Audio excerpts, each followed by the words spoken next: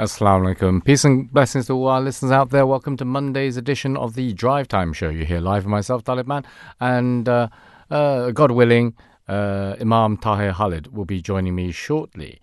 Today's show, we're spending the whole 2 hours of the show talking about Bet.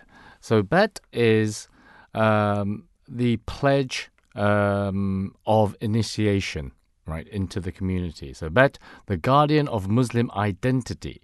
So to condense it, there are 10 conditions of the pledge. So we'll be going through each condition of the pledge throughout the show. And in all honesty, it's when we kind of like actually expand upon each pledge, each condition of the pledge in its entirety, I think, you, the listeners, will most probably see that a lot of it is actually commonsensical. And it's there to not only strengthen the bond that one has with one's creator, God Almighty, but also to strengthen the bond within the community and to have one true vision, or to follow that one true vision, which is Islam. So that's what we're going to be talking about in our full 2 hours today. And this is obviously very pertinent to those of us within the Ahmadiyya Muslim community, because we've just celebrated our annual convention at Hadiqatul Mahdi, which is located in Alton in Surrey. I do believe we had the convention this year on Friday, Saturday, and Sunday, and in total, in excess of 25,000 members of specifically the UK community were in attendance. So, everyone comes. It's not just London centric. It's the whole of the UK, and we get to come, and it's I suppose, in a sense, very much like that month of Ramadan. It reignites your faith, and brings about, that whole weekend brings about an increase in your spirituality, because there are speeches, there are exhibitions, you get to meet other members of the community and hear about their whether they are new converts, whether they are stalwarts within the community. You hear about their stories as well. So there lies the community feeling. But like I said, the annual convention of the community, the Ahmadiyya Muslim community, took part this weekend here in the UK. Now, on December the 1st, 1888, the promised Messiah, may Allah be pleased with him, published an announcement that God had ordained him, that whomsoever seeks the true faith and piety should take Bat. Like I said, Bat is the pledge of allegiance to him, so that Allah may shower his mercy and beneficence on them. On January the 12th, in 1889, he published a pamphlet in which he laid down 10 conditions of Bat for the initiation into the community.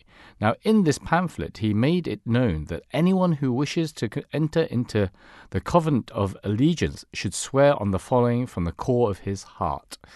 Number 1, that till the last day of his life he shall abstain from shirk.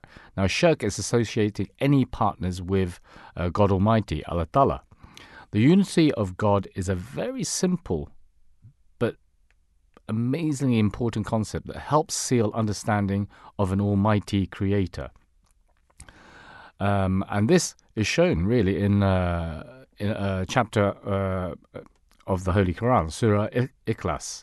His Holiness Hazrat Mirza Bashruddin Mahmud, may Allah be pleased with him, has explained in his commentary regarding this verse that in the view of the above-mentioned significance of God and the expression of this would signify that God is that supreme being who is the source and fountainhead, from whom all creation has emanated. He is neither the starting link of any chain nor its last link. So that, within there you have the continuity of God. Nothing is like him, nor is he like anything else. This is Allah as conceived and presented by the Quran. So it says that God, Allah Ta'ala, i.e. all things and beings depend upon him, and he is independent and besought of all. All have need of him, and he has need of none. He needed the help of no being, I should say, or material to create the universe. So when all things and beings are dependent on him, and to him, we have recourse for these needs, for our needs and requirements, and he fulfills them. Then where is the necessity for any other God? It's quite a simple, statement of fact there. So nothing in the universe is complete in itself, nor even the smallest atom. Nothing is self-subsisting. Everything depends on something, some other thing for its existence. God alone is such a being who depends on no being or thing. He is above conception and conjecture. His attributes know no limit or bound. Now, the idea of that is that, there is the entirety of Allah Ta'ala, the God Almighty. Now, the idea of multiple gods, to think that there may be multiple gods would take away from that very meaning of a master and lord. So furthermore is nowhere been taught in any religions before. So we see that continuity, even not just in Islam, but in Christianity, in Judaism, all the main faiths in the world, point to the existence of just one and one God only. And with that, let me just play you this little audio clip, saying, is it possible to prove the oneness of God? The fact is that to prove oneness of Allah from the Bible is not at all difficult. That is a different thing. The Bible, that is the Old Testament and the New Testament. That is called Bible. Now, first of all, the Old Testament throughout, right from beginning to the end, does not speak of any God other than Allah or any God beside him. So the testimony of all the prophets of the Bible are against there being a God other than God himself, or there being any partner. Now, as for the New Testament, we challenge them to prove where Trinity has been mentioned in the Holy Scriptures. They know if there was to be revealed to mankind the existence of a God other than this God, why it was so late? After all the prophets had passed and the phenomena had finished according to them. They also believe in a sort of Khatm Nubuwwat. They say all the prophets came and the prophethood finished at the time of Jesus Christ. Then a new institution began to take shape, and that was appearance of God himself in some form or another. In the first appearance, they say it was to be a manifestation of Son of God. In the second coming, it was to be God himself, and they are still waiting for the second coming. So all this has led them to difficulties, in fact. They believe all the prophets have passed, and what was prophesied by all these prophets who were left in the past, all the prophecies put together do not mention, even remotely, the possibility of there being another God but Allah. So our case is very strong. To break this case, it is up to them to come out with very strong and cogent proof. So those were the dulcet tones of our fourth Khalifa, Mirza Tahir Ahmad, head the fourth Khalifa of the Ahmadiyya Muslim community. And I've been joined by Imam Tahir Khalid here. So I'm just going to carry on with that. Yeah. Now, within the Holy Quran, it says in chapter 25, verse 3 to 4, that He is to whom belongs the kingdom of the heavens and the earth, and He has taken unto Himself no son, and has no partner in the kingdom, and He has created everything, and He has determined its proper measure. Yet they have taken beside Him gods who create nothing but are themselves created, and who have no power to harm or benefit themselves, nor have they any power over death or life or resurrection. Now, His Holiness Mirza Tahir Ahmad has expanded on this verse by explaining it. And I mean, just before we quote what he says, I mean, just if you just try to picture what this verse talks about, you have, I mean, instantaneously it comes in your mind all the idols, people who make hundreds of thousands of idols, people who worship the cross itself, and feel that will bring you or will answer your prayers, really, or will give you or any effigies. Yeah, exactly. Yeah. So this is what the verse talks about, that they have taken besides God Almighty, who is one, hundreds of thousands of these, you can say, effigies and idols, and these are themselves created. They can't create anything themselves, but these objects themselves are created, and have no power to harm or benefit themselves or anyone else. And the fourth caliph has expounded on this verse, and he explains that Allah is the master and the king. He has no equal or partner, and He is the sole creator of everything in the universe. He has no son or associate.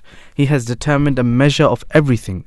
It is unfortunate that people have set up other gods besides Him. Allah says in the passage that their false gods have not only been created, but they themselves are unable to create anything. They have no power over life and death. In the presence of false religions, the unity of God has been revived and re-established. By false religions, I mean those which originally taught unity but gradually deviated away from this universal truth and introduced idolatrous beliefs. And leaders of the world loudly proclaim their solutions for world problems, but I say, in the name of God, that they will never be solved without recognition of the truth of the claims of the Holy Prophet, peace and blessings of Allah be upon him, and the implementation of the teachings of the Holy Quran. Yeah, resounding words. And, false gods are created when one fails to actually just recognize the existence of the one true God. And with that, why did people start actually, why was there that need to worship idols? And we've actually got a clip, a very brief clip, purporting to that. Assalamu alaikum. Wa alaikum salam. I want to tell you, why did the people start worshipping the idols? Because it is to worship something, somebody, is in human nature. And because you can't live without worshipping. Even if you don't believe in idols, people start worshipping their heroes, the human beings, powerful people on earth, practically, not calling them God, yet they bow to them. So that is a human urge to worship. So if people are not led to God, then they create their own gods. That is how idol worship comes into being. You understand? Thank you. So that was, once again, the fourth Khalifa of the Ahmadiyya Muslim community. And, in truth, Tahir, when we look at it, I started off the program by saying we're going to be going through all the 10 conditions of Bid. And, there is a chronological order. It's not just like 1, 2, 3, 4, 5, but there's that common sense, going through not just the conditions themselves, but actually how you come from one to the other, right? Yeah. So, what we heard then is about, in terms of, we're talking about the first condition, right, of Bat. So in that sense, I think we've more than spoken about the idea of associating other partners to the one God. But, when we talk about, say, for instance, your own ego, right, we actually slip from truly believing in the unity of God, and we naturally look for new false gods. And none are more common than our own ego, ourself, right? Now, again, His Holiness Hazrat Mirza Tahir Ahmad actually reminds us that the promised Messiah said that if you have full faith in God, you should not seek your needs from anyone, as God alone possesses all power and provides you with sustenance. Now, if He chooses to give or take anything away from you, then none of the great powers of the world can do anything about it. No high-level worldly plans or conferences can interfere with the plans of God. It is God only who can help you in times of worldly trials, and when your honor is at stake, it is necessary, however, that your love for Him should be exclusive. And, in terms of that, if we look at, my co-host is pointing out, we actually have, to talk more about this, our first guest of the day. Yeah, and as we are talking about these conditions of Bayt and the pledge of allegiance which one takes when they join the fold of the community, we have with us a new convert, not you can say new, but a convert to Islam, Ahmadiyyat, Melissa Ahmadi, who's the mother of two, a trained RE teacher living in Hampshire. Melissa, assalamu alaikum, peace be upon you, and welcome to the Drive Time Show. Walaikum salam, Barakallah. Thank you for having me. A pleasure to have you here with us today. Can you tell us about your journey into Islam? What made you take the Pledge of Allegiance? So for me personally, Islam Ahmadiyyat was introduced to our family through my older sister, Jazaba. So when she was at college, one of her friends told her that she was an Ahmadi Muslim. So she then became quite curious and began to study it because she'd never heard of it before. And through this process of studying and trying to understand why perhaps the wider Muslim world were quite had quite strong views against the Ahmadiyya Muslim community, she began that sparked that curiosity. So she looked into it, and she actually found that it was everything that she'd already kind of aligned with and believed in herself. So she was naturally very drawn to it. Mm-hmm. And then after a couple of years, then she converted herself. And I was still quite young at the time. I was 7 when she first converted, so I was quite young. Mm-hmm. So for myself, that's kind of how I was introduced to it, through the example of my older sister. And, some of my earliest memories were watching her, going with her to the mosque every now and again, and that became more frequent when I was a little bit older. So that was kind of how I was introduced to the community. And what was the reaction of your family when your sister converted and then you converted? How did they take it? I think and I always mention this to whoever who asks either of us, how blessed and fortunate we are to have such loving and understanding parents, because they had questions at first, and I was quite young to know what those questions were. But I think from mine and my sister's perspective, our parents have been absolutely incredible in sort of supporting us and allowing us to go on this journey. And I think they realised it was necessary for us both as well. We needed and we wanted it, and they honoured and respected that. So by the grace of God, we've had quite a unique experience, I think, because I don't think many converts can say that they've had such a supportive experience from those around them. But alhamdulillah, by the grace of God, we truly have. So we've been very blessed. Because, normally it's quite negative, isn't it, initially? Yeah. And it takes a lot to kind of break down those, I suppose, preconceptions of the community. So can you tell us a bit more about your first experience of doing Bat at Jalsa Salana, the annual convention, and how you felt and how it impacted upon you? Yeah, so the second time I attended Jalsa, was the time I actually did choose to convert, and I was 13 years old at the time. So I was still relatively young, but I guess as I've mentioned before, I've been exposed to it from quite a young age. So for me, it kind of felt like the normal, natural next step for me. Natural progression.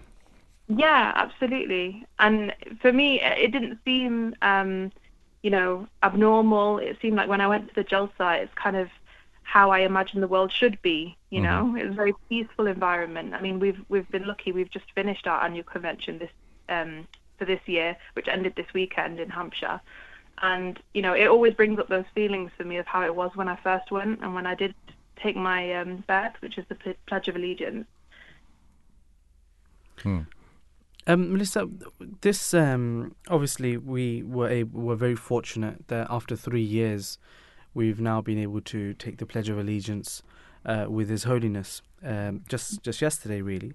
What does the Bay'at renewal mean to you? It's very special for me because it does bring up those feelings of when I did convert when I was 13, and this year was nice because after 3 years, I guess, of some restrictions, COVID restrictions, it was kind of as close to normal, as it's been for a while. So that it was very special, and I got to share it with my 2 children as well, which is a new experience for me because they're quite young. So for me, that was very special. So Melissa, I mean, retrospectively, how would or how have you, or do you think you have changed, would you say, after actually accepting Islam Ahmadiyyat? I think it's been life-changing for me personally. I think I kind of, throughout my teenage years, because I was 13, I kind of grew up, I guess, as a new convert to Islam Ahmadiyyat, and it has molded me. It shaped me in terms of what I value, and the people that I gravitate towards, and whether they value the same things that I value.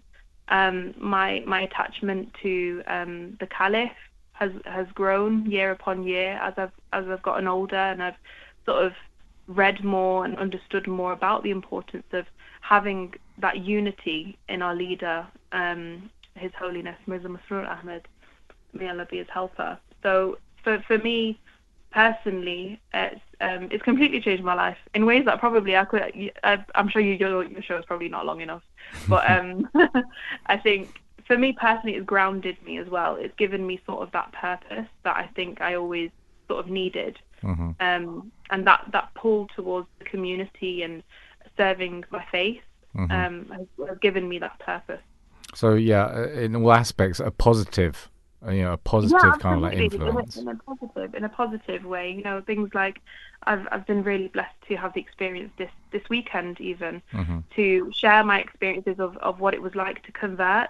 I was able to do a speech at the annual convention this weekend on the ladies' side, and I spoke a lot about how we all go through turbulences, challenges, and things in our lives that we need to seek that divine help. And I think this is where my faith has really taught me that it's only really Allah or God who can provide that stability and that sort of comfort where whatever we go through, we have prayer to turn to, and that's something that the community really emphasizes upon is prayer.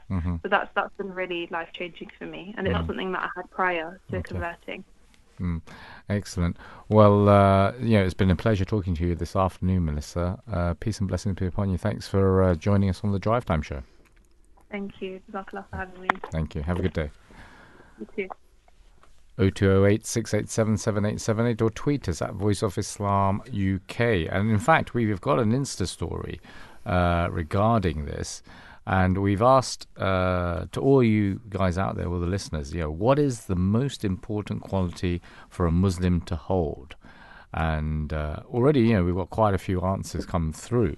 Obedience without questions, kindness towards any human being, kindness, having faith in God, taqwa, which is righteousness and obedience, and faith in Allah. So these are all, and if you look, I think, Tahir, the common thread between those replies that we've just had, they are just hearken to the conditions of Ba'ath. Yeah, everything is going really in line of what the 10 conditions of Bayt really talk about, and that is to believe in God, have complete faith in Him, and having complete faith in Him means to obey in everything He says. And all of His 700 or so commandments in the Holy Quran are, in a way, summarized in these 10 conditions of Bayt. And so again, I mean, let's move on to the second condition of Bayt, because the first was shirk, or not to associate any partners with God Almighty. So what's the second condition of Bayt? So the second condition is that the individual taking the bayt or pledging allegiance shall keep away from falsehood, fornication, adultery, trespasses of the eye, debauchery, dissipation, cruelty, dishonesty, mischief and rebellion, and that they will not permit themselves to be carried away by passions, however strong they might be. Now, the above words form this, as we mentioned, the second condition. And it's a condition prohibiting any person who wishes to enter the fold of Ahmadiyyat from falsehood of all forms. And there's a saying of the Holy Prophet, peace and blessings of Allah be upon him, in which he said that whoever has the following 4 characteristics is a real hypocrite, and whoever has one of these characteristics has an element of hypocrisy until he leaves that habit. And these 4 are: when he speaks, number 1, when he speaks, he tells a lie, meaning that his speak is mingled with falsehood and he utters falsehood. Number 2, when he makes a contract, he breaks it. Number 3, when he makes a promise, he breaks it. This is also a form of falsehood. And number 4, when he argues, he starts using foul language. Again, the Holy Prophet, peace and blessings of Allah be upon him, has narrated with regards to this of the importance of refraining from lying, refraining from falsehood. He states that truth guides to virtue, and virtue guides to paradise. A person keeps telling the truth till in the sight of God he is named truthful. Lying leads to vice, and vice leads to the fire. And a person keeps lying till in the sight of God he is named a liar. Again, another narration where the Holy Prophet narrates that a man came to the Holy Prophet, peace and blessings of Allah be upon him, and said, "O Prophet of Allah, what are the deeds that lead to paradise?" He replied, "Speaking the truth. When a servant of God speaks the truth, he becomes an obedient servant. And when he becomes an obedient servant, he becomes a true believer. And a true believer finally enters paradise." The man asked again, "O Prophet of God, what is the action that leads to hell?" The Holy Prophet, on whom be peace, replied, "Falsehood. When someone tells a lie, he becomes disobedient, and disobedience is kufr, meaning disbelief. And someone who is established on disbelief finally enters hell." So you can see how clearly and how emphatically Islam has, and the Holy Prophet, peace and blessings of Allah be upon him, has really tried to hit home the importance of refraining from lies, refraining from falsehood, keeping away from anything which is a lie. So much so, I mean, we've mentioned this verse hundreds of times in this show. Yeah, but what about, say, for instance, it's a kind-hearted type of lie, a little white lie, right? A little kind of like just, say, for instance, I were to come in, right? I've just changed my hairstyle, and I say, "Tahir," and I've got bleach blonde hair or something, yeah, and it's all curly and looking wicked like that. And I Like say, you were 30 years younger, huh? Yeah, maybe. And I say, "Look, what do you reckon to my hairstyle, yeah?" Yeah, as a kind-hearted lie, you'd say, "Talib, you look like 30. Where's the harm in that? So that is you really just giving a comment. And that depends on you whether you really mean that or not. Right. Because so if I'm frank with you, Okay. and What honestly, the hell have you done to your hair? What are you doing, mate? Look, you need to go back and get that your money sorted. out. Yeah, get that fixed. But I mean, see, there's you can't be like, okay, this is the line, or this is the limit of how much we want to lie, or how much I want to just make a joke in the form of a lie, even if it's a white lie. There's no line. A lie is a lie. There's no like, let's say, a polite kind of joking type of lie, it's, at the end of the day, falsehood is falsehood. Islam has very openly said that lying is the mother of sins. With one lie, it leads you to saying another lie and another lie and another lie. How many white lies can you say? It will end up being true, big lies.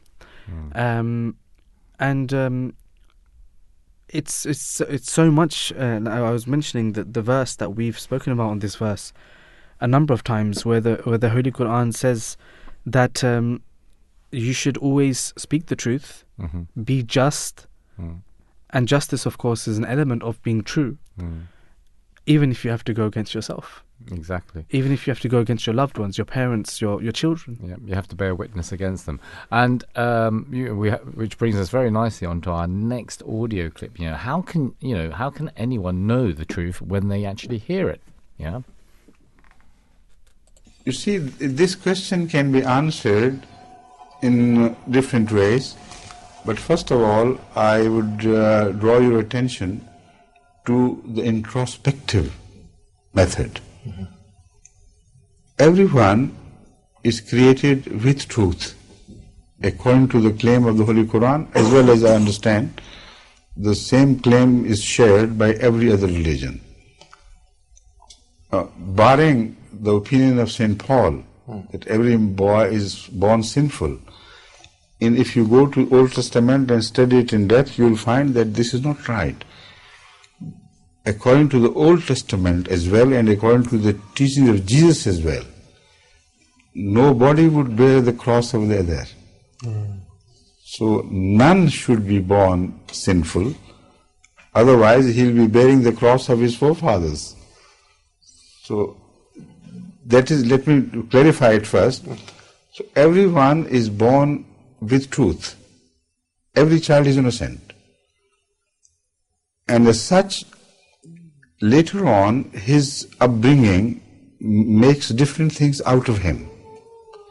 That is why the responsibility of the older generation, as he mentioned, I answered to him, it begins with your own responsibility within yourself.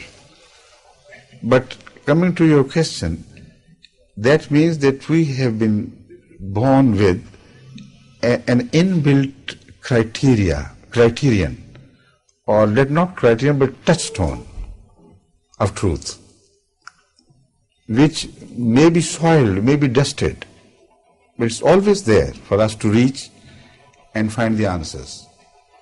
So if anyone keeps his inborn truth intact, the question you have raised would be easily answered with reference to your inner self, what you believe should be right and what you believe should be wrong. And when I say that, I mean universally, what man believes should be right and man believes should be wrong.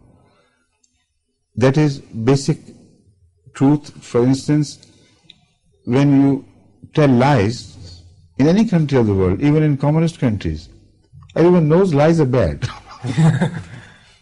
When you usurp other people's rights, whether the law exists or not, whether it's abolished or not abolished, the committer of sin knows himself that this is wrong.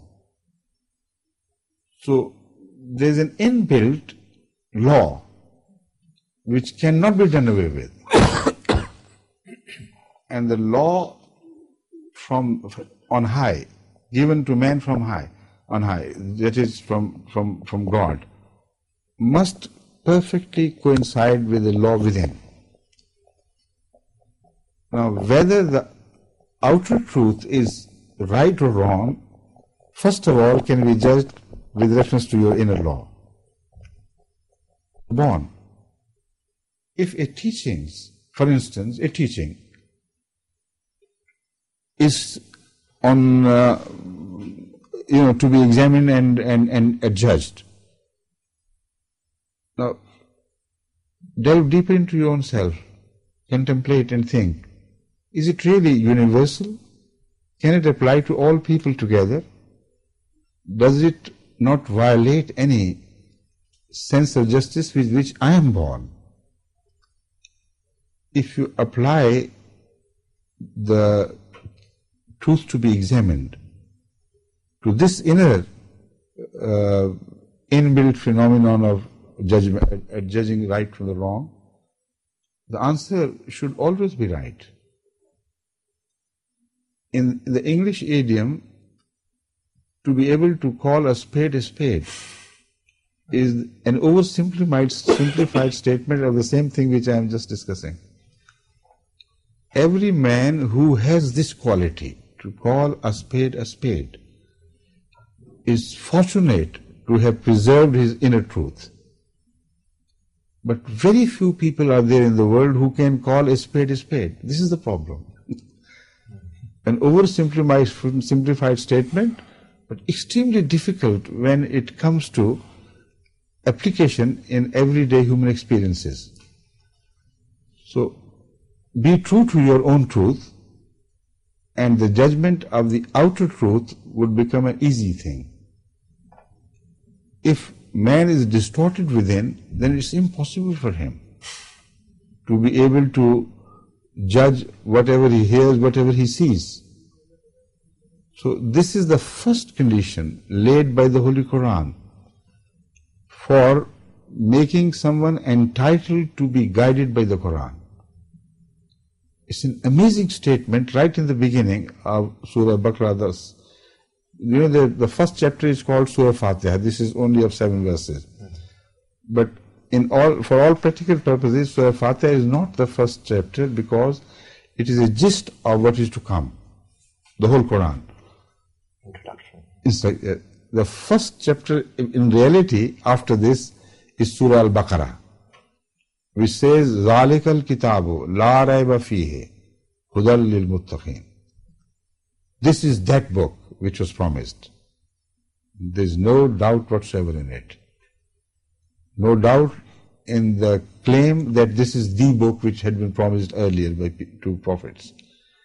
No doubt in it itself. Yet, هُدًى لِلْمُتَّقِينَ. It will guide only those who are righteous within. You seek guidance for the sake of righteousness. But here is a precondition laid which seems to be an inherent contradiction.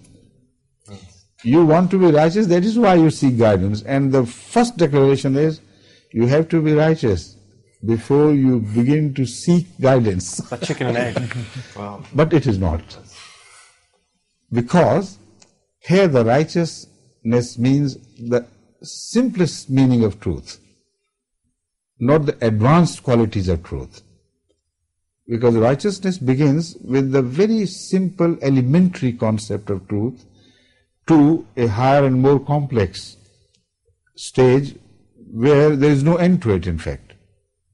Righteousness will always remain relative in relation to the more perfect or the perfect models which we call as which we entitle as prophets or messengers of Allah. And similarly, the whole life can be explained in this regard, that truth is a very powerful thing. Truth is only truth when it has the quality of shaping your life and subjecting yourself to what you believe. So in this way, the judgment of truth is not difficult, but this way is difficult.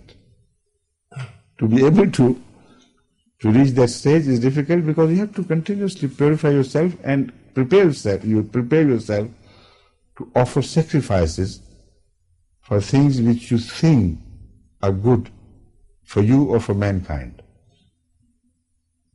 And that is why the people of the prophets, at the time of the prophets, they go through this mill of persecution and suffer it bravely with heads held high, because they know this is truth, not the others.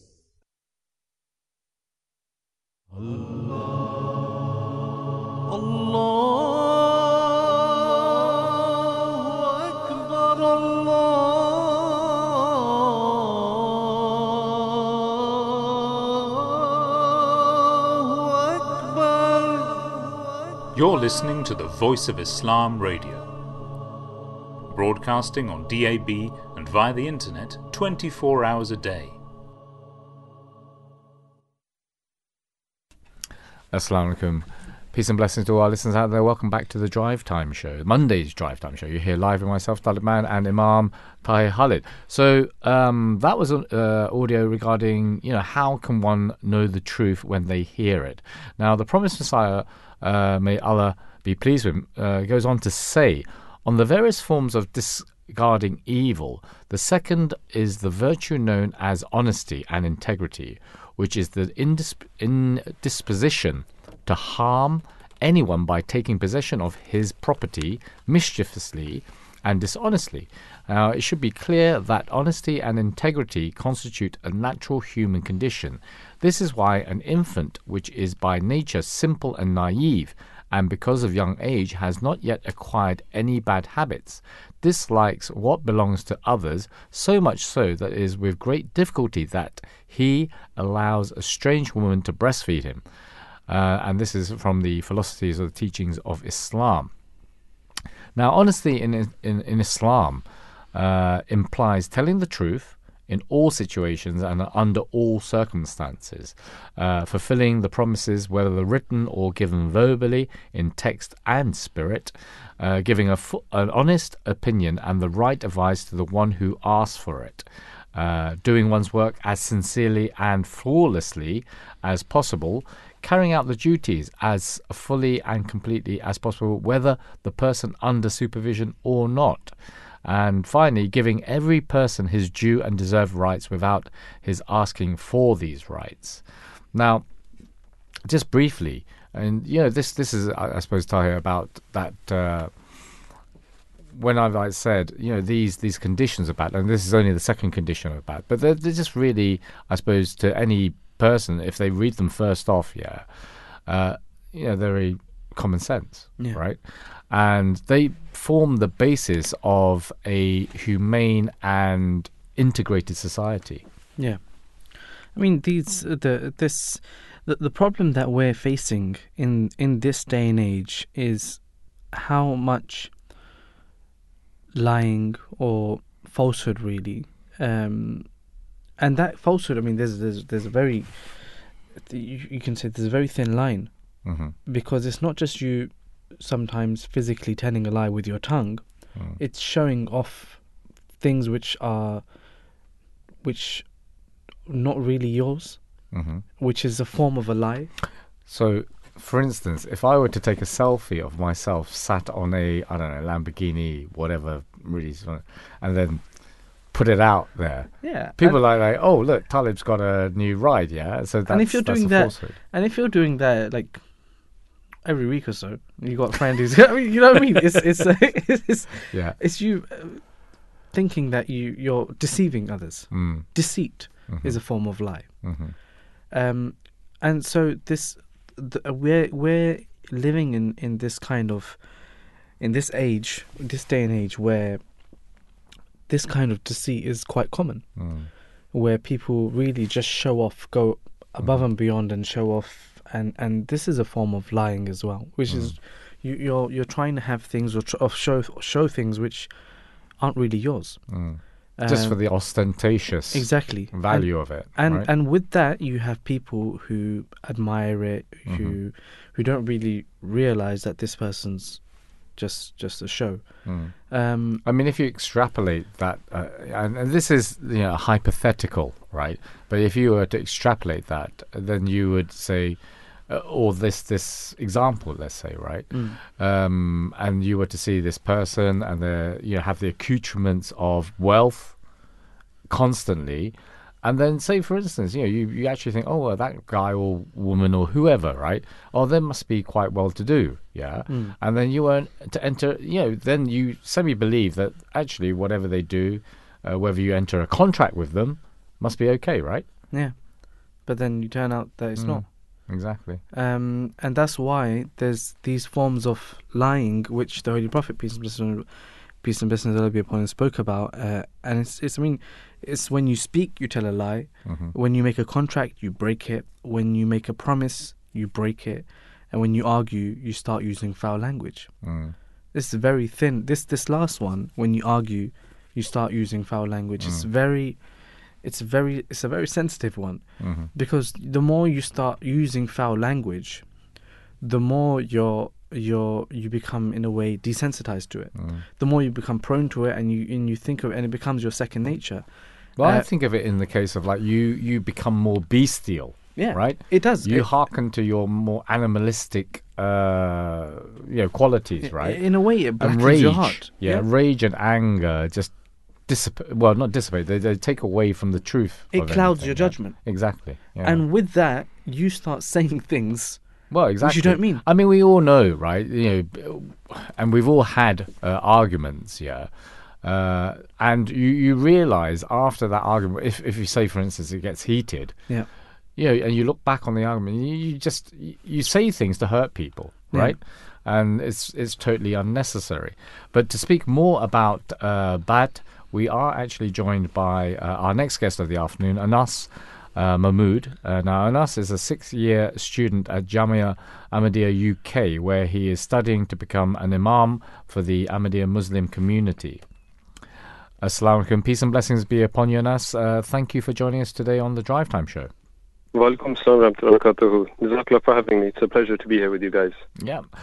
Not in person, but in spirit, in voice. Yes, let's say. Absolutely. So we're talking about Bayt and the conditions of Bayt. Now, how do you explain to people Allah is first and last? I mean, what does that mean? Yeah, so basically, this is basically taken from a verse of the Holy Quran in Surah Al-Hadid, verse number 4. And it says that Allah is the first and the last. And if you think about it, Allah is the first and the last. It highlights it's got like a proof of the existence of God within it. So if you think about it, like everything has a cause, right? So if I, pluck an apple from a tree, that's me. The cause of me plucking that apple from the tree was, the tree actually being there. And what was the cause of the tree? The seeds. So what was the cause of the seeds being there? The farmer planted the seeds, and so on and so on and so on. If you look at everything and just go to the original cause of something, then you reach the cause, the first cause, which is basically the uncaused cause, and that can only be God. So this is actually such a beautiful way of explaining the existence of God in Surah Al-Hadid, where God says, "I am the first," and when God says, "I am the last" as well, that shows that everything is subject to death and destruction. And God Almighty is free from all of that. Since God has created everything, God Almighty is above the limits of space and time. And in fact, this concept of God being the first cause of everything, it came out it gained traction in the 13th century when the Renaissance was happening, and this scholar Thomas Aquinas, he was an Italian philosopher. He actually proposed this cause, but and many people today think that he actually he founded this cause and he gave it traction, when in fact we know from this small phrase of the Holy Quran that this actually idea has been presented, this argument for the existence of God has been presented, many centuries before that. And we're going to move on to our third condition of Bayt. The third condition is Salat. And the condition says that they shall regularly offer the 5 daily prayers in accordance with the commandments of God and the Holy Prophet, peace be upon him, and that they will try their best to be regular in offering the pre-dawn supererogatory prayers and invoking the Durood on the Holy Prophet, peace be upon him, and that they will make it their routine to ask forgiveness for their sins and to remember the bounties of God and to praise and glorify him. Basically talking about full-on worship, right? Yeah. But God Almighty has made it clear that he does not need our worship, as he is self-sufficient and omnipotent. Yeah. So why has he created man to worship him? Why are these conditions saying that we should worship him? So you said yourself that God Almighty is omnipotent and free from any other anyone else's input. So this actually also means that God Almighty, who has created us, who has fashioned us, who has made everything for us, given us every type of provision, he is also in charge of our fate in the end, our ultimate end. And so it is, and because God Almighty has, given us so much and like provided for us, it is innate human and reaction, like nature, to actually, thank Allah for it. And thanking Allah, it requires our prayer. Like if you take away all the divine aspect from it, if two people are together, person A and person B, if person A gives person B something without him asking for it, it is, innate human nature for person B to thank person A. In a similar way, God Almighty has given us so much. Of course, He doesn't need anything back, but it's definitely it's a requirement for us to actually, thank Allah Ta'ala for it, to thank God Almighty for it, and praise Him and pray to Him so that He makes, our ending, for us, good for us. And it's also true that no human can follow up on their promises like God does. It's a misconception that God Almighty needs our prayers, but you're right when He said that God Almighty doesn't need us. What in fact humans need is God, and humanity is when humanity forgets the God and they don't fulfill God's rights, then they fall into despair. So it is incumbent on humanity to actually recognize God and pray to Him, so that their ending, the ultimate end, can be of a positive kind. But Anas, so in that case, if our prayer is almost what's the word, genetic, right? It's preordained within us, right, to do it. So how can we ensure that connection with God Almighty in our prayer? Because that's the methodology of us talking to God is through prayer, right? So how can we ensure that our prayers aren't just an empty action? Do you see what I mean? It's like a reflex, like breathing is a reflex. We don't need to. Don't need to think about breathing. So in a sense, like your explanation of why we pray, it's a natural reaction. It's an innate reaction, almost reflex. Then how can we ensure that the prayers that we actually give to God Almighty in thanks have meaning? Yeah, absolutely. That's a very good question. And, I quite like the example that you gave of breathing. We breathe, but we don't feel our breathing. Even when we're sleeping, we're breathing, but we don't feel it. We do it subconsciously. But if you try to hold your breath, like you're not going to... it's always happens that a person who holds their breath, they don't die of it. They immediately what happens is they start gasping for air. They need that oxygen within them. It's human nature. It's a physical thing. It's biologically innate that they start breathing again. It's something that the human body needs, but as you said, it doesn't really recognize it. It doesn't give it any thought. We just do it subconsciously. And with prayer, we need prayer, and so much happens through prayer that humanity doesn't really recognize it. So if a person prays 5 times daily, and if they don't, if they feel like they're not feeling the prayer, they're just not recognizing everything that's happening in front of them. That is, that God is giving them. Prayer is something that needs to be. It needs to be felt. It needs effort to be put in it, and then and patience as well. And patience will allow man to see, the virtue, the fruit of his prayer. There's an example in the history of Islam actually when Hazrat Abu Bakr, the first caliph of Islam, he asked the Holy Prophet, may peace and blessings of Allah be upon him, that, "O Prophet, I've prayed to God, and I used to feel really passionate about it, but now I don't feel the same anymore. I feel like a hypocrite." And the Holy Prophet, peace and blessings of Allah be upon him, he said that it is not that if his sort of feeling is natural, it is not the place of a believer, of a mu'min. He used the word mu'min, which means believer, to stay in one place. The action of a believer should be such that he does not stay in one place. He should always strive for greatness. And so, if a person prays and he feels a connection with God Almighty, he feels it within him, then he should protect it, he should nurture it, and he should grow it, and he should strive to make it greater and advance on it rather than just keeping it. Otherwise, it will become stagnant. We're just coming up to the 5 o'clock news, so we've only got a couple of minutes. So just briefly. Allah says that He does not burden any soul beyond its capacity. Now, if this is the case, then why do some people fail when they're being, when they face these trials? This is a statement by God Almighty that is supposed to showcase God Almighty's mercy towards people. When people are afflicted through trials in life, they usually say they might blame God, or they might start looking for someone to blame, and usually they start blaming God for unfortunate reasons. But God Almighty is in fact highlighting for humanity their strength in this. Well, how can human beings be? How much strength a human being has?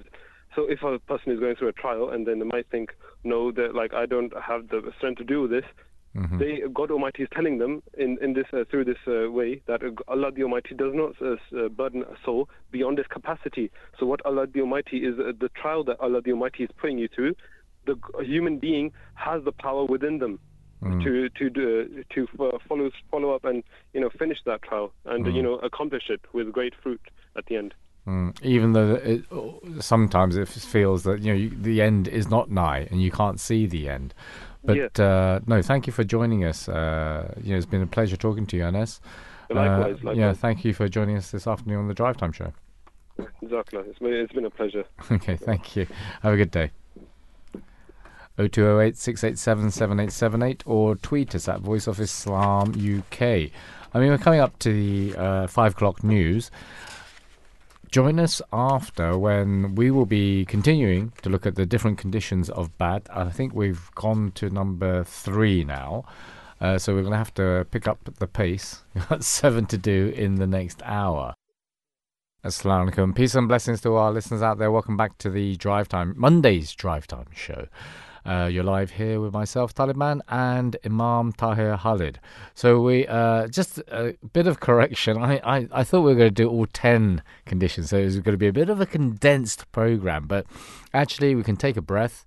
And in fact, actually, it's in line with what the last question for our previous guest, Anas. God does not burden the soul more than they can bear its capacity. So yes, 5 conditions of bat we will be doing. It's our capacity for today. Well said. Yes, well said, co-host. So we were doing condition 3 and regarding that. So, but in terms of swearing and actually taking an oath, right? Regarding oaths in court, the Holy Prophet, peace and blessings be upon him, said that if someone swears a false oath near this pulpit of mine, he will take his seat in the fire. And again, he said in another narration, shall I inform you about the greatest of major sins? They are 3: to associate partners with Allah, to disobey your parents, and to bear false witness, or he said, to speak falsely. And furthermore, the Holy Quran corroborates the essence of these statements in chapter 3, verses 77 to 78. Nay, but whoso fills his pledge and fears God, verily, Allah loves the God-fearing. And as for those who take a paltry price in exchange for their covenant with Allah and their oaths, they shall have no portion in the life to come. And Allah will neither speak to them nor look upon them on the day of resurrection, nor will he purify them, and for them shall he be a grievous punishment. So this again, talking about the importance of fulfilling your oaths, your pledges, which is in the second condition of the Pledge of Allegiance, and the importance of always speaking the truth, and no matter what, even from this last verse as well, no matter how much money you're given as well, as a bribe, you can say, you always stick to the truth. Now, coming to the third condition of bad, we mentioned it during the call with Anas, the importance of prayer and worship, namely salat in Arabic. And as stated by the founder of the Ahmadiyya Muslim community, worship is the fundamental part of every religion. It is the way to connect to God and to praise Him. Now, mere recitation of God's praise by the tongue, therefore, is not sufficient. the purpose of worshipping God is to evoke His help and guidance, and in leading a purposeful life in this world, and to acquire His attributes, to in a way color yourself in the colors of God. Paint yourself in the colors of God. Now, when we praise a thing, we wish to acquire it and appreciate its attributes. Praising God is appreciating His attributes and awakening a desire to acquire them. Prayer is the second pillar of Islam and the third condition of Bayt, and anyone willing to enter the Ahmadiyya Muslim community must take this oath of allegiance and must try their best to follow the 10 conditions. Now, what is prayer and how can we establish it? Answering this question, the 5th Caliph of the Ahmadiyya Muslim community, His Holiness Hazrat Mirza Masroor Ahmad, may Allah always be his helper, stated that Salat is a prayer that is offered with extreme intensity. While supplicating during Salat, do not bind yourselves to the Arabic language, but offer humble prayers in your own words so that it has an impact on your heart. And with that, we just have a very short clip where the question was asked, why do we first learn our prayer in Arabic and not in English? Because Arabic is the form of prayer in which the holy founder of Islam performed it. It is the original. Because Arabic, the Quran was revealed in Arabic. Because the message revealed to us by God was in Arabic. And in translations, the original meaning is always not entirely and properly conveyed. Part of it is missed, and part of it is also likely to be distorted. So it is always safe to remember the prayer in the original words. Otherwise, from translation after translation after translation, we may start to deviate from the original message into something completely new. That tragedy has happened to the Bible itself, because from early translations it was retranslated and retranslated, and now the scholars are discovering that they have made many mistakes in that historical process. So to preserve the original language is highly important for the preservation of message. Understand? Yeah. So those were the words of the 4th Caliph of the Ahmadiyya Muslim community, Mirza Tahir Ahmad. May Allah be pleased with him. And, that is why we learn the prayer first. But also, the words of the 5th Khalifa, Mirza Masroor Ahmad. The importance of not just, I suppose, because if Arabic isn't, Tahir, your mother tongue, and from my understanding of Arabic, just the pronunciation may take you, or may actually change the word completely. Exactly. Right? Yeah. So, for us, actually, non-Arabic speakers, I hold my hands up, it's, I think, more imperative that I actually understand what I'm saying to God. So it should be in your mother tongue as well, but I understand also the etiquette of Salat. Yeah, and in the correct pronunciation, like you said, because if you just pronounce it in a wrong way, it completely changes the meaning. For example, you say, this is an example which the Holy Prophet, peace be upon him, gave, and that was when a person came to the Holy Prophet, peace and blessings be upon him, and said, Assalamu alaikum. And Assalamu alaikum is in a way was a curse to the Holy Prophet. This person gave this opponent of Islam, and the Holy Prophet didn't reply to it. He didn't reply in the same way, but you just said wa alaikum, and upon you. And this it shows that if you were to say, instead of assalamu, it means peace be upon you. But assalamu would be that a curse be upon you. Similarly, you have jazakumullah. When you say jazakumullah, it means may Allah reward you. But when you say jazakumullah, when you put emphasis on the z or the zal, it means may Allah cut you. Wow. So that means you have to be very delicate and very aware of how you're pronouncing the words. Yeah, because in a lot of Chinese is exactly the same. Just depending on your intonation on a certain word, how you pronounce it, it means totally. That word totally changes. Yeah. But moving on, as regards to the third condition, salat. So prayer must be offered at the appointed times and with full focus. Now, the founder, the promised Messiah, Hazrat Mirza Ghulam Ahmad, may Allah be pleased with him, reminded the community that salat is for praying indeed, and one should pray at every stage. But if one offers the salat as if he were asleep and does not know the nature and importance of salat, then it is not salat at all. Therefore, it is required that man should not be lazy in offering the salat, nor should he be inattentive.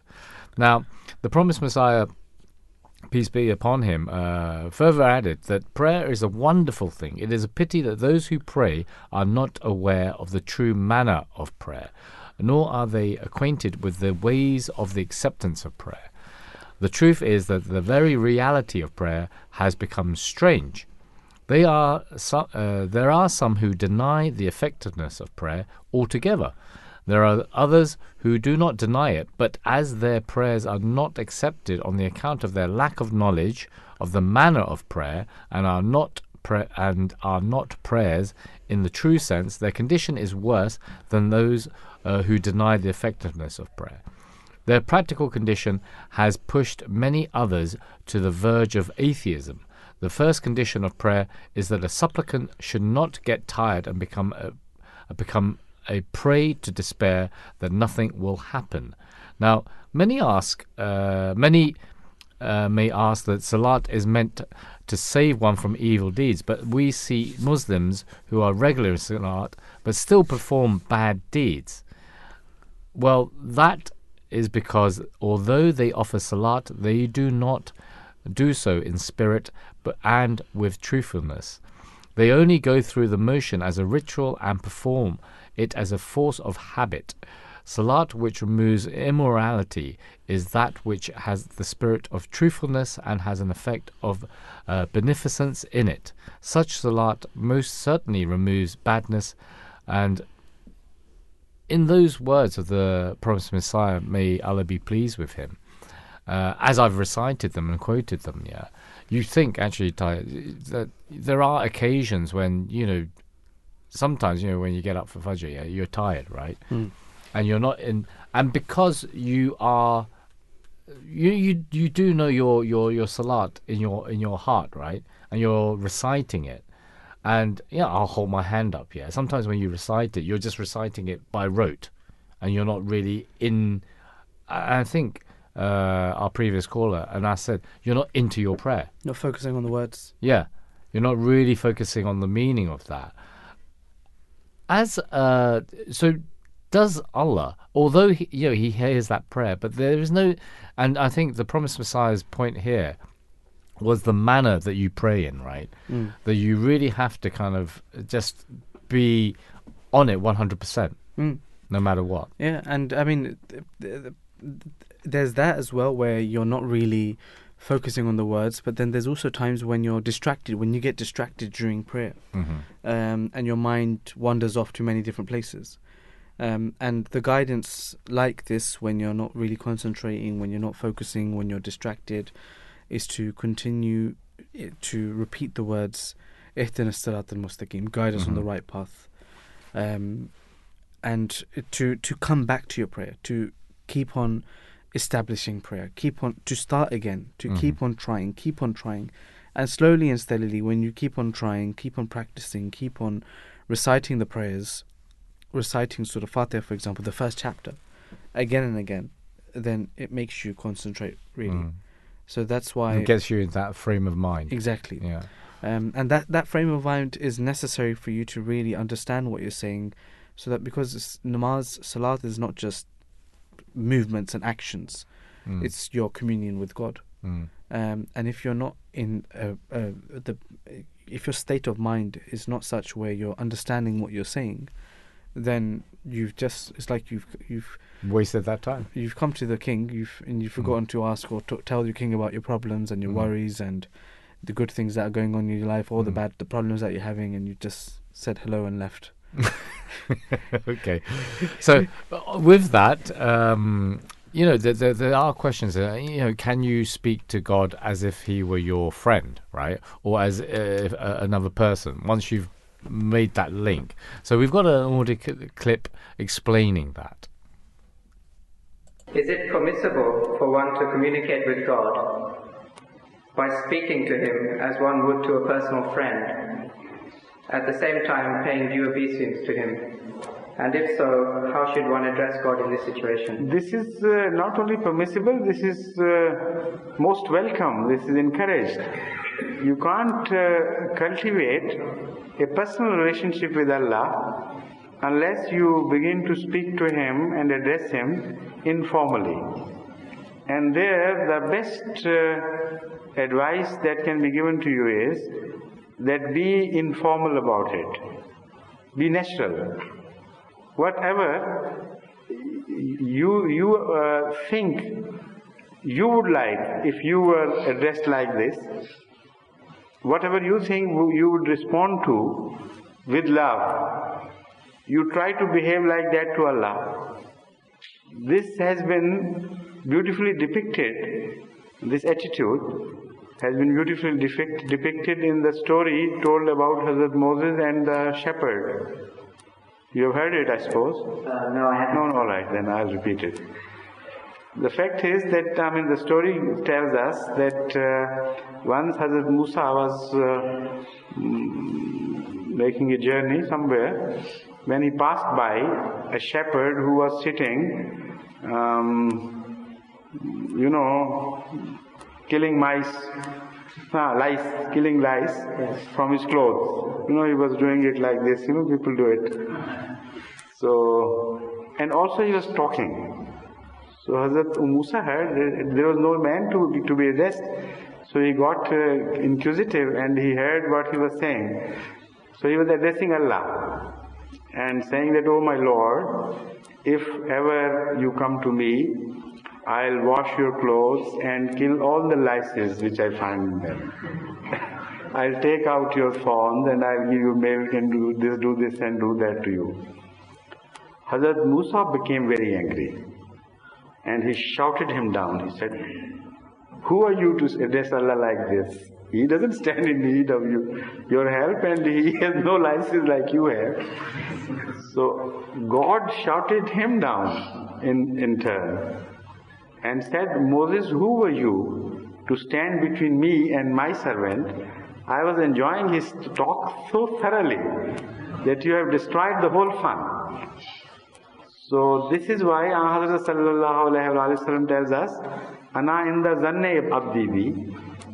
I'm like the imagination of a person which he has about myself. However he considers me and treats me, I become like that to him. And it has to be that way and no other way, because Allah is unlimited. He can only fill our ware, our utensils, whatever we hold. And beyond that, it is not our capacity. So, "Ana inda zanne abdi bi" is one of the deepest sayings which can be extended to so many situations and yet not exhausted. So, in this respect, this is the advice given to you. If you treat Allah with extreme love in your own way, Allah would begin to treat you like that. "Ana inda zanne abdi bi." But don't be artificial about it. Be natural. That is the only advice. So once again, those were the words of the fourth Khalifa, Hazrat Mirza Tahir Ahmad of the Ahmadiyya Muslim community, regarding how one should, or the etiquettes, let's say, the etiquettes of prayer. It's not just understanding the words, it's how to convey those words, in your prayer, in your salat.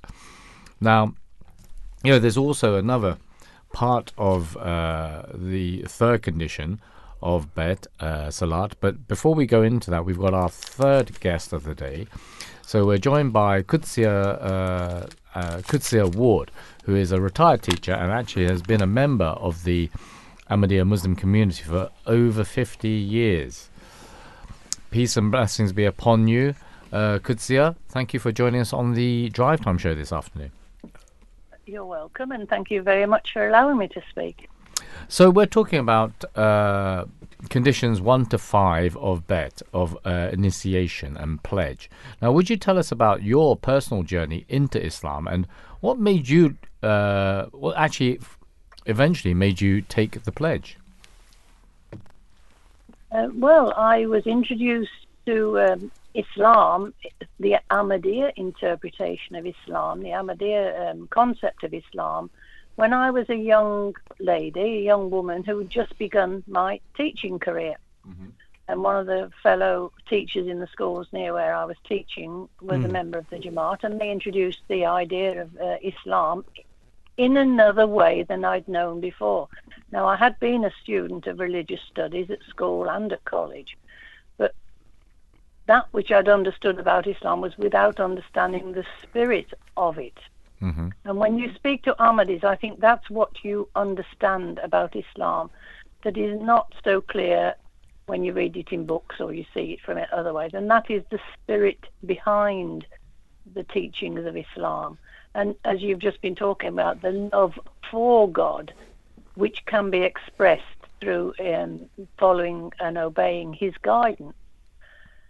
So when I understood Islam as taught by Mirza Ghulam Ahmad, peace be on him, then I sort of said, well, this all makes sense to me. I accept it. I prayed to God to say to God that, you know, it looks good to me, it sounds good to me, but you're God, you know everything. You have to guide me to understand if this is true. Mm-hmm. And I honestly believe that I did receive that guidance and confirmation that Ahmadiyya interpretation of Islam is true.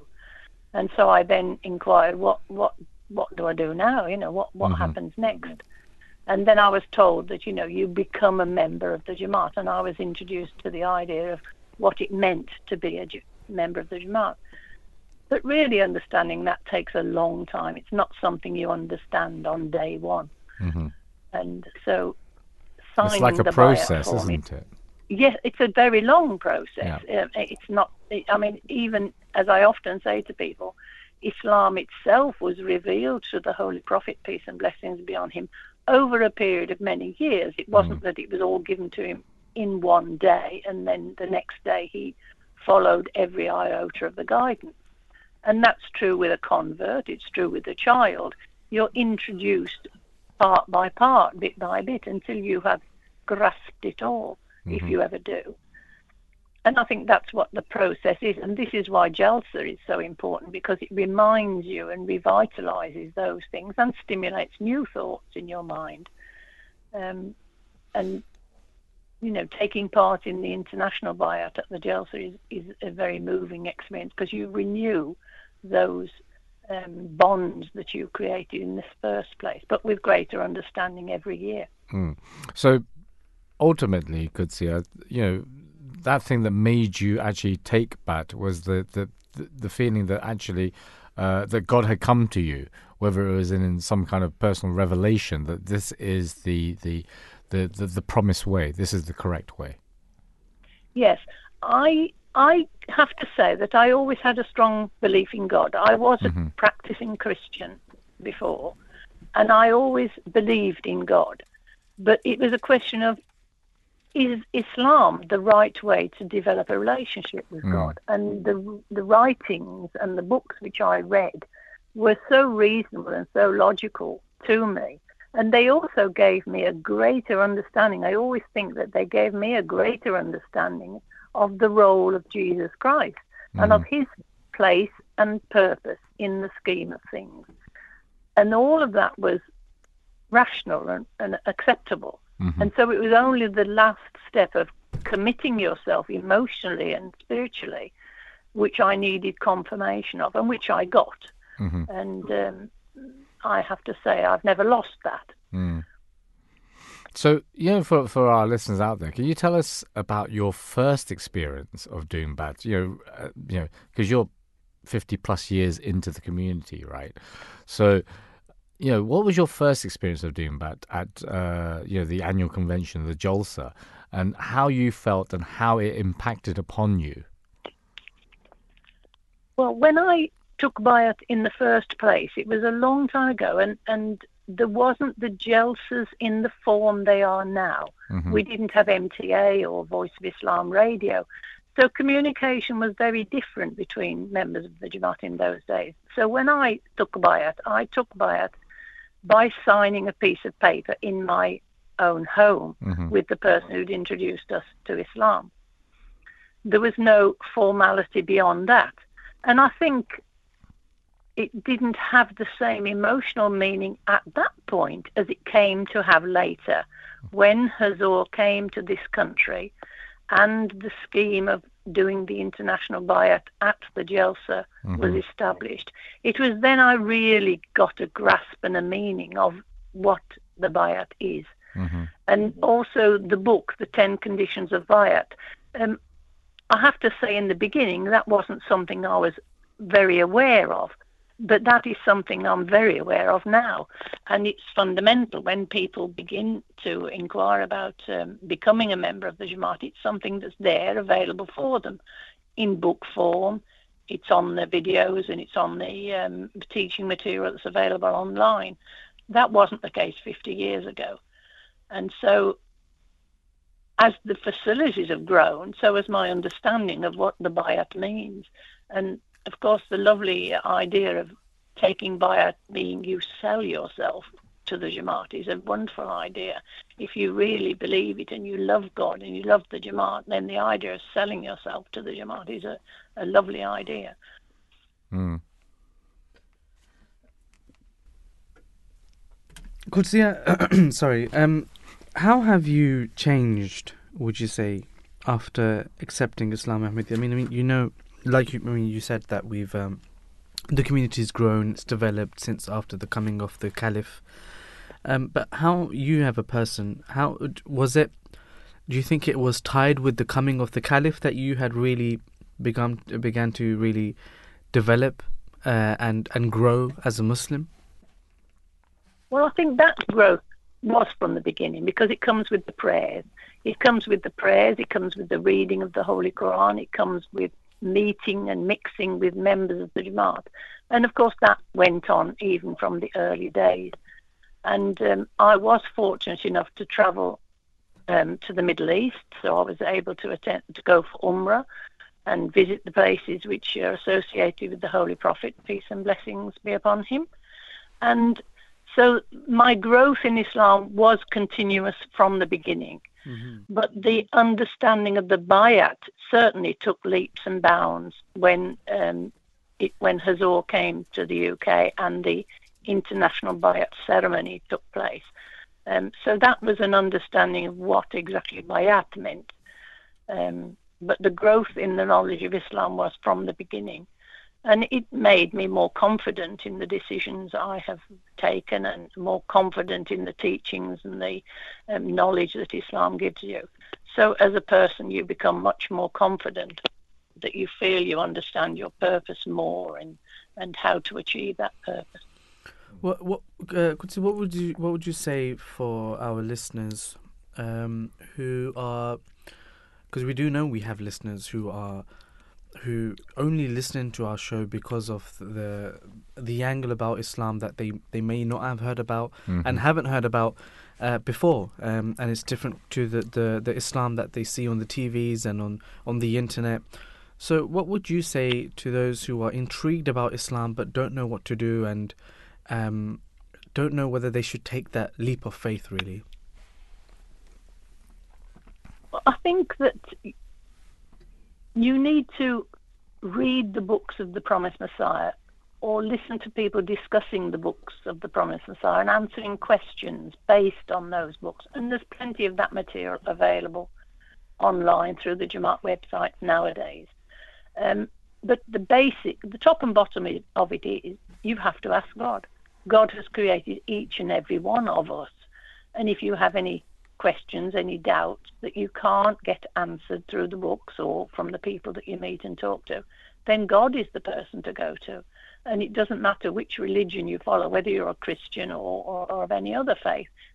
They all teach that God will answer your questions, but God will satisfy your prayers. And I think that is very, very true. And if you sincerely and open-mindedly turn to God and say, you are my creator, you are my guardian and my guide, please guide me in this matter, then I'm sure, very sure, that he will give guidance in one form or another. And so many people have had this experience. You get so many stories of people having dreams or visions or all sorts of experiences that make them feel they've had a response to their prayers. And that's the proof that God exists, of course. If he doesn't answer the prayers, then people will question whether he exists. So, of course, he does answer prayers. And guide you to the correct path. Well, Qudsiya, it's been a pleasure talking to you this afternoon. Thank you for joining us on the Drive Time Show. Thank you very much for giving me the chance. Thank you. Have a good day. Assalamu alaikum. Wa alaikum salam. 0208 687 7878 or tweet us at Voice of Islam UK. Please, join us, listeners. If you've actually taken Bad recently or previously, talk to us, call us and let us know what your personal experiences are. But going back to, I suppose, a subcategory of the third condition of Bad, of Salat, is Tahajjud. The third condition also stipulates that one should offer Tahajjud prayer. Muslims are encouraged to acquire a habit of early to bed and early to rise. Now, the day begins routinely in the small hours before dawn, and this prayer, which is performed at the end of the night, is called your Tahajjud prayer. Now, worship in the Holy Quran is only prescribed for the sake of the worshipper himself. Remembrance of God and pondering over his many attributes during the prayer helps man in refining his spirit, bringing it to more harmony with the nature of God. Now, this is central to the Islamic prayer.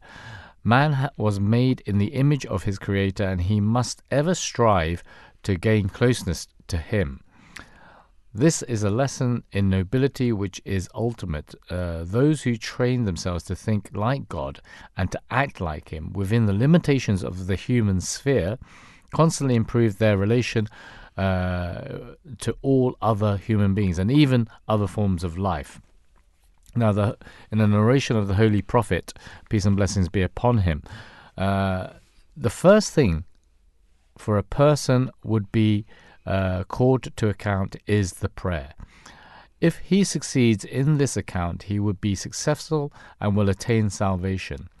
If that account is deficient, he will be ruined and will be a loser. If there is a shortfall in the obligatory prayers, Allah will make up for it from his nawafil. Similarly, all his other deeds will be accounted for. Now, sorry. Yeah, I mean, we can see again how much emphasis has been placed on these voluntary prayers, and it's you going out of your way, praying to God Almighty, particularly in the early hours of the morning, before pre-dawn. These pre-dawn prayers, and it is about really opening up to God Almighty, because we know from many narrations really that the Holy Prophet, peace and blessings be upon him, has stated that in this time, in pre-dawn, God Almighty comes down, in the sense that he comes closer to an individual. He's closer to you. There's narrations where he's asking, is there anyone who is calling out for me that I can answer him? Is there anyone who's asking for me so I can answer him? Is there anyone who is seeking my forgiveness so I can forgive him? And this is every night God Almighty comes down from the heavens, and not in the sense, that physical sense, but it's that closeness, where, because you're praying to God Almighty. You'll be praying in your house, or in the mosque, wherever. But it's that relationship you have with God in your heart, and that closeness that you'll feel with God in your heart, and that closeness you'll feel much more clearly in that time of the morning when God is nearer, really. And to further, I suppose, explain this, we're going to go on to... Well, actually, we're just going to go straight on to the fourth condition of bad. And we talk about anger, right? So the fourth condition actually states that that under the impulse of any passion, he or she shall cause no harm whatsoever to the creatures of God in general, and Muslims in particular, neither by his, her tongue, hands, nor of any other means. Now, we all pretty much know what anger is. We've all felt it in some way, shape or form. That, anger is natural, though sometimes unwanted or irrational emotion that everybody experiences from time to time. But when it gets out of control, it can become destructive, and hence leading to very, very serious problems. It can undermine a person's quality of life. Anger, however, is not just a state of mind. Anger can trigger physical changes, including increased heart rate, blood pressure, your levels of hormones such as adrenaline, preparing us physically to fight or flight.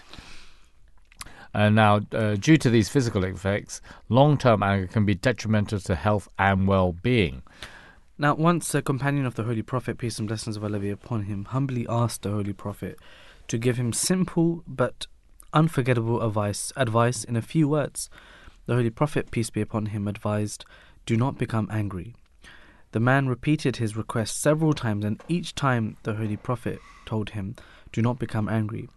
When you keep in your mind that you should shun anger, then malice and spite will also go away automatically.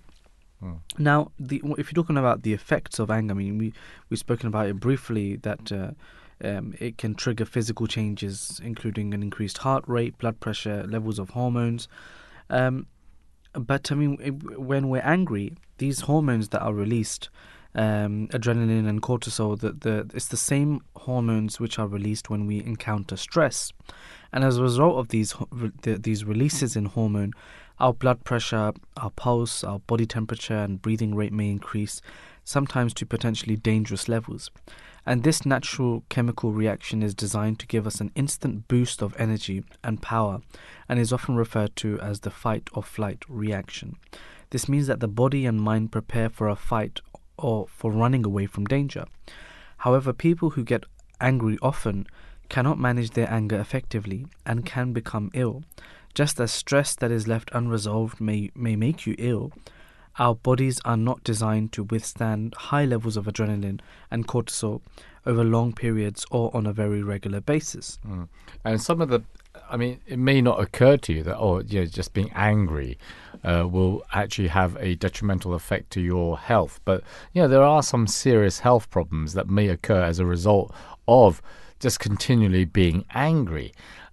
These can be a whole list of them, aches and pains, in your head or in your back, high blood pressure, obviously, which can lead to, serious complaints such as stroke or cardiac arrest even, sleep problems with digestion, impaired immune system. Anger can also lead to psychological problems such as depression, reduced self-confidence, eating disorders, self-injury even.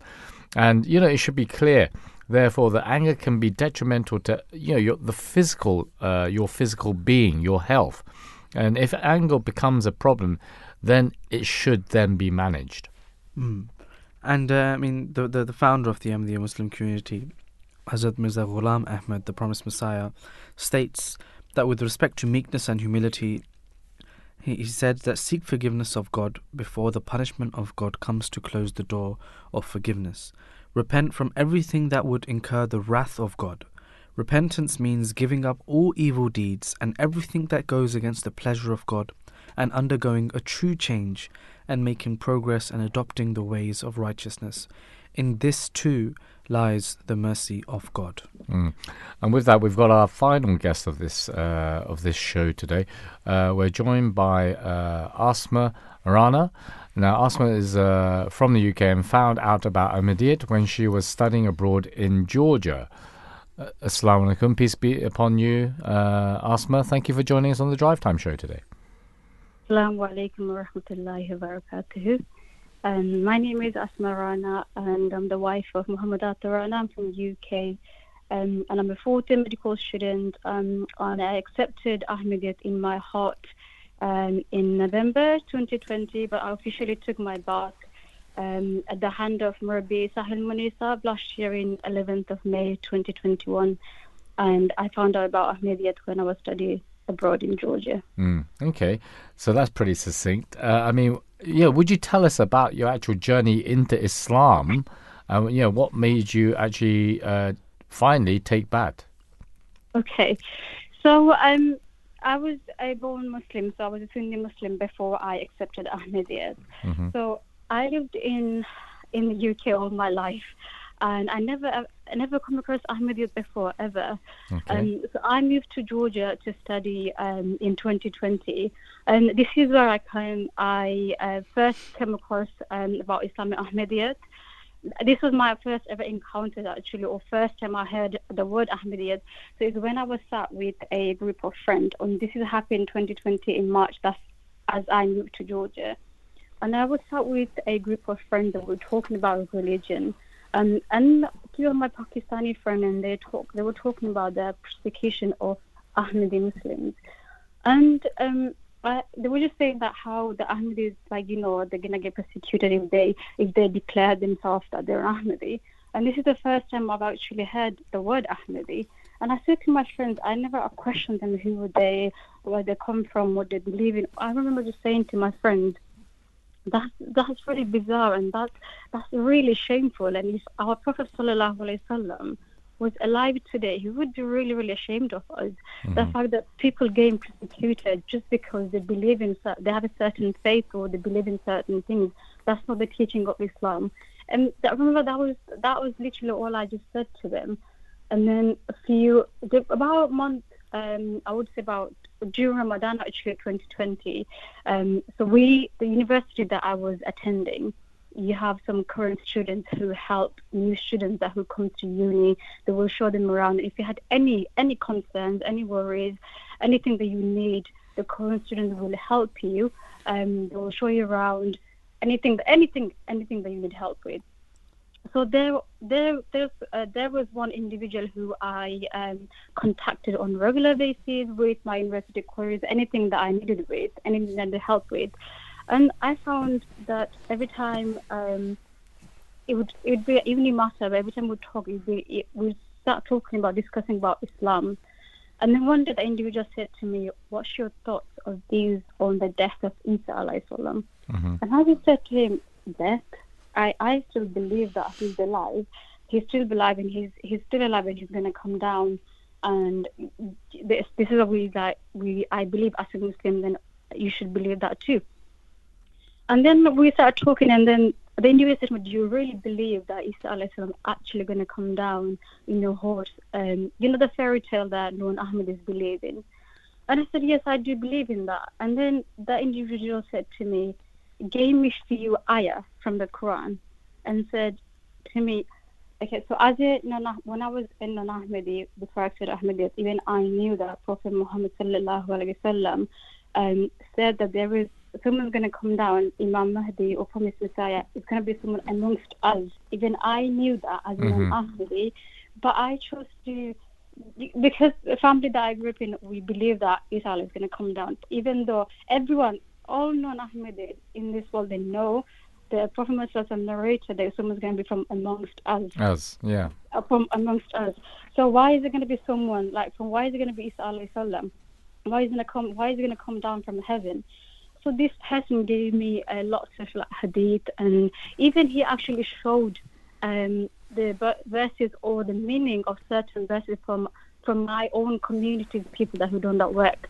And when I read, and I was like, for example, Surah Al-Ma'idah, Surah Imran, where it says, all the messengers have passed away before.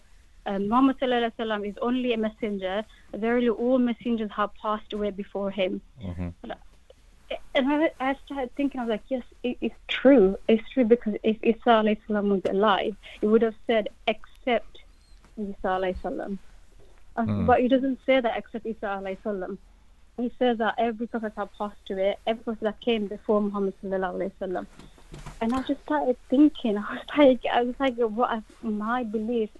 I started questioning in myself. I was like, am I believing the right thing?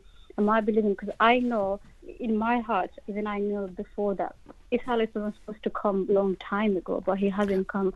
But then Can I interject, Asma? Did that shake you then to the core?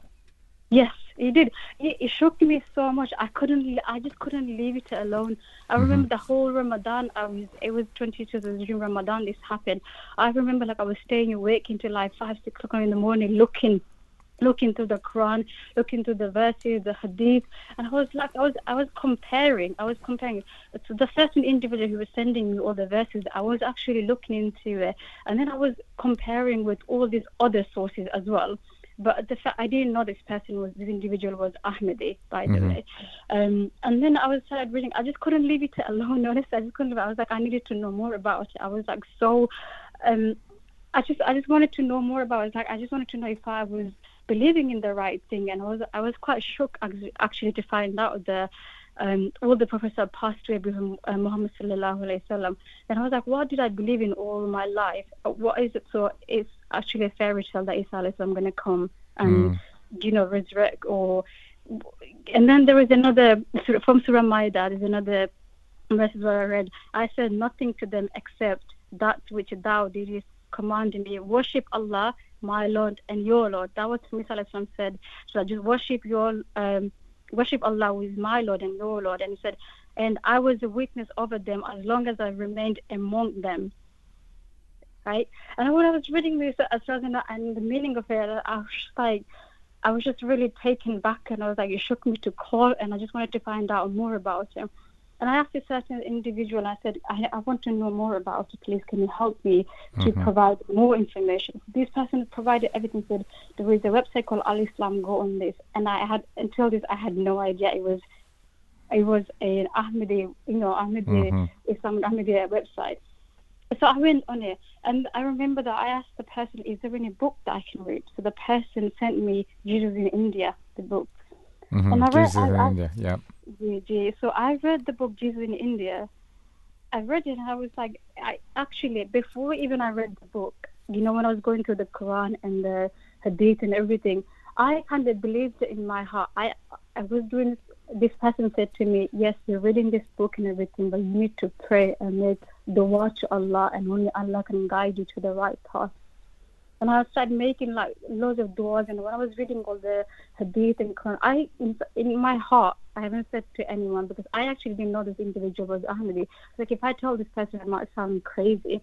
In my heart, I kind of believed that, probably Isa alayhi salam is going to actually come. It's something that's something that, why am I believing this? So sorry, Asma, did you think that, if you were to tell this individual, which subsequently turned out to be an Ahmadi Muslim, right, that actually, I don't believe that Isa is going to come again, that would almost be blasphemous?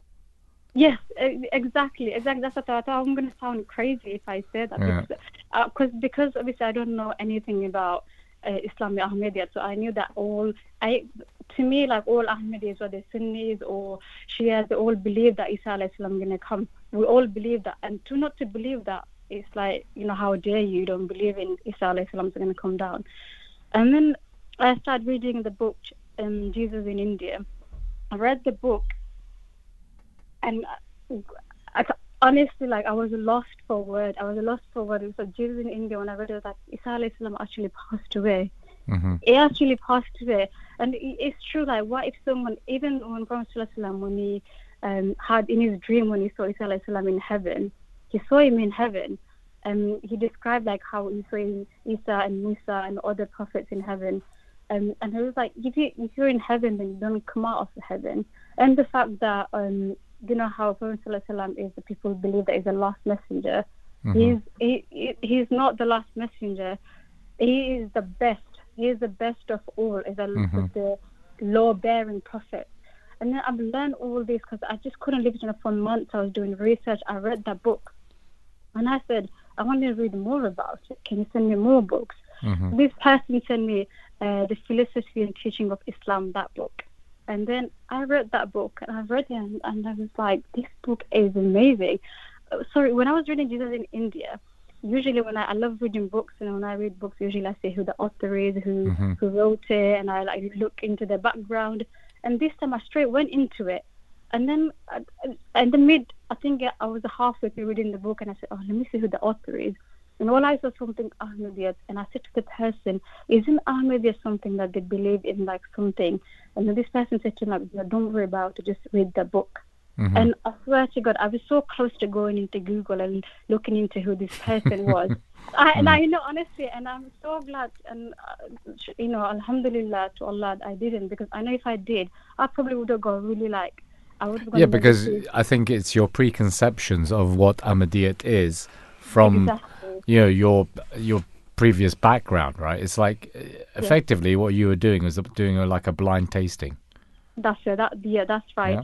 And then this is, and I was like, and I'm so glad I didn't do that, because it's like, I know that, because I know you go on YouTube or online, if you're not on the right website or right research, looking at the right research, there's a lot of negative things out there about Ahmadiyya. And so I was like, I'm so glad I didn't know this. And then I read the book, and then I read the Constitution of Islam, and I was like, oh my God, this book is something that I've never. And alhamdulillah, I love reading books. I love listening to Islamic lectures and everything. And I've never, ever in my life come across something like that. It's so perfect. And it almost made me so emotional. I was so emotional. I said to this person, this book is amazing. It's everything that all Muslim, everyone needs to read this book, and they need to know what's written in this book. So Asma, right? Can I just interject here? So you took Bat here. So subsequently, how has taking Bat and coming into the fold of the community, the Ahmadiyya community, how has that changed your life? So the first time I took Bat, which I said last year, in the hand of Murabi Sahil Munir Sahib, it was last year, and one of my dreams actually occurred, where I was actually taking bath in Huzur's hand. That was one of my dreams before I actually accepted Ahmadiyyat. And it was very surreal. I remember I writing a letter to Huzur, and I said, Huzur, I had a dream today, because at that point, even though I hadn't accepted it yet, I was writing letters to Huzur, because this individual told to me, write letter to this person, Huzur, and then see how your life changes. And I started, and then I knew a lot about Ahmadiyyat. I knew because I started watching MTA. There's nothing that I haven't watched in MTA. Everything that you have in MTA, I've watched, like all the Joseph Salana, everything, all the conversion story, everything. I've watched everything. And I started writing to Huzur, and I was telling Huzur my journey. I was telling Huzur all the dreams that was occurring. I said, Huzur, I just had a dream like where I was holding your hand, and now I just took my bath in your hand. I'm just sorry, I was really emotional. It's very emotional. And then Huzur, I just wrote a letter to Huzur and I said, please, Huzur, can you accept my bath, because I just had a dream about where I was taking bath in your hand. And the Huzur wrote a letter back to me. And then there was a few of them, Rabbi Sahib, they wrote a letter to Huzur who knew me when I was living in Georgia. Because I went to Mission House. First time I went to Mission House, met the Murabbis, and then they know me, and they wrote a letter to Huzur, and then they also helped me as well, and then Huzur accepted my bath. And it just happened within like just a couple of months, just like that. Huzur actually accepted my bath. He wrote a letter. It was Huzur himself that wrote a letter and accepted my bath. He did, and it was just so emotional, alhamdulillah, and it just changed my life ever since. I mean, Asma, I think we're both myself and Tahir just humbled by your experience, actually, and we can feel, just the emotion. It's just kind of coming across to us, in your voice regarding that, and hopefully that actually all that are listening to this, the listeners out there, can feel that emotion and the positive change that taking Bat at the hand of the Khalifa can give one person. Yeah. I think in my dream is something that I have. It was so surreal. I was actually holding Huzur's hand, and as far as I can look, I was seeing that there's so many people, thousands of people, I was looking everywhere to see. I was thinking, where did all these people come from? And I was holding his hand, and I could just hear like people crying. And I'm taking bath to Huzur, and I remember at the end of my end of the bath, I asked Huzur, please Huzur, can you read my nikah as well? I said to him, and at that time, it was just I was still learning about Ahmadiyyat, and that's why I asked Huzur, and Huzur just nodded. Asma, truly inspirational. Thank you very much for sharing all that with us, and joining us this afternoon on the Drive Time Show. Jazakallah for having me. Thank you very much. Yeah, very emotional stuff there. I mean, we've only got 3 minutes, and we've still got the 5th condition of Bat. I think we should jump to that. And the 5th condition talks about trials. The actual 5th condition is that he would bear every hardship for the sake of God. And in the Holy Quran, God Almighty states that we will try you with something of fear and hunger and loss of wealth and lives and fruits, but give glad tidings to the patient, who, when a misfortune overtakes them, say, surely to Allah we belong, and to Him shall we return. Now, sufferings and trials can take all forms and shapes, and from natural disasters, dealing with loss of a loved one, to dealing with depression or being fired from a job. This is all, the trials and a part of life. And the founder of the Ahmadiyya Muslim community has elucidated on the subject, and he states that tribulations should not be considered bad. One who considers trials as bad is not a true believer. God Almighty states, and we will try you with something of fear and hunger and loss of wealth and lives and fruits, but give glad tidings to the patient, who, when a misfortune overtakes them, say, surely to Allah we belong, and to Him shall we return. When such difficulties descend on prophets of God, they bring them glad tidings of blessings, and when the same difficulties descend on the wicked, they ruin them. At times of trouble one should read, say, surely to Allah we belong, and to Him shall we return, and to seek the pleasure of God Almighty at a time of trial, a time of trouble. Life of a true believer has 2 parts. When a believer does something good, he is rewarded for it, but the reward of patience is immeasurable and boundless. God Almighty states, these are the patient, and these are the people who have understood God. God divides the lives of those who understand the purpose of patience in 2 parts. And this is quite a long extract, but briefly, it's about those who, when they pray, God Almighty accepts their prayer, and those who, when they go through difficulties and trials, they remain patient, and with that patience they are able to then grow as human beings, and God Almighty rewards them according to their patience. And then you understand really what the purpose of life is to worship God in all forms, in happiness and in sickness, in felicity and in trials.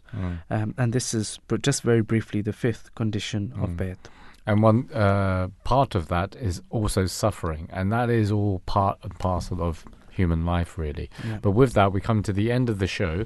A big thanks to our producer Amtul Nur Taiba, and also to our technician on call today, Zishan, my fellow co-host Imam Tahir Khalid, and hopefully he'll be here for many more Mondays. And myself, Talib Man. Here's the 6 o'clock news.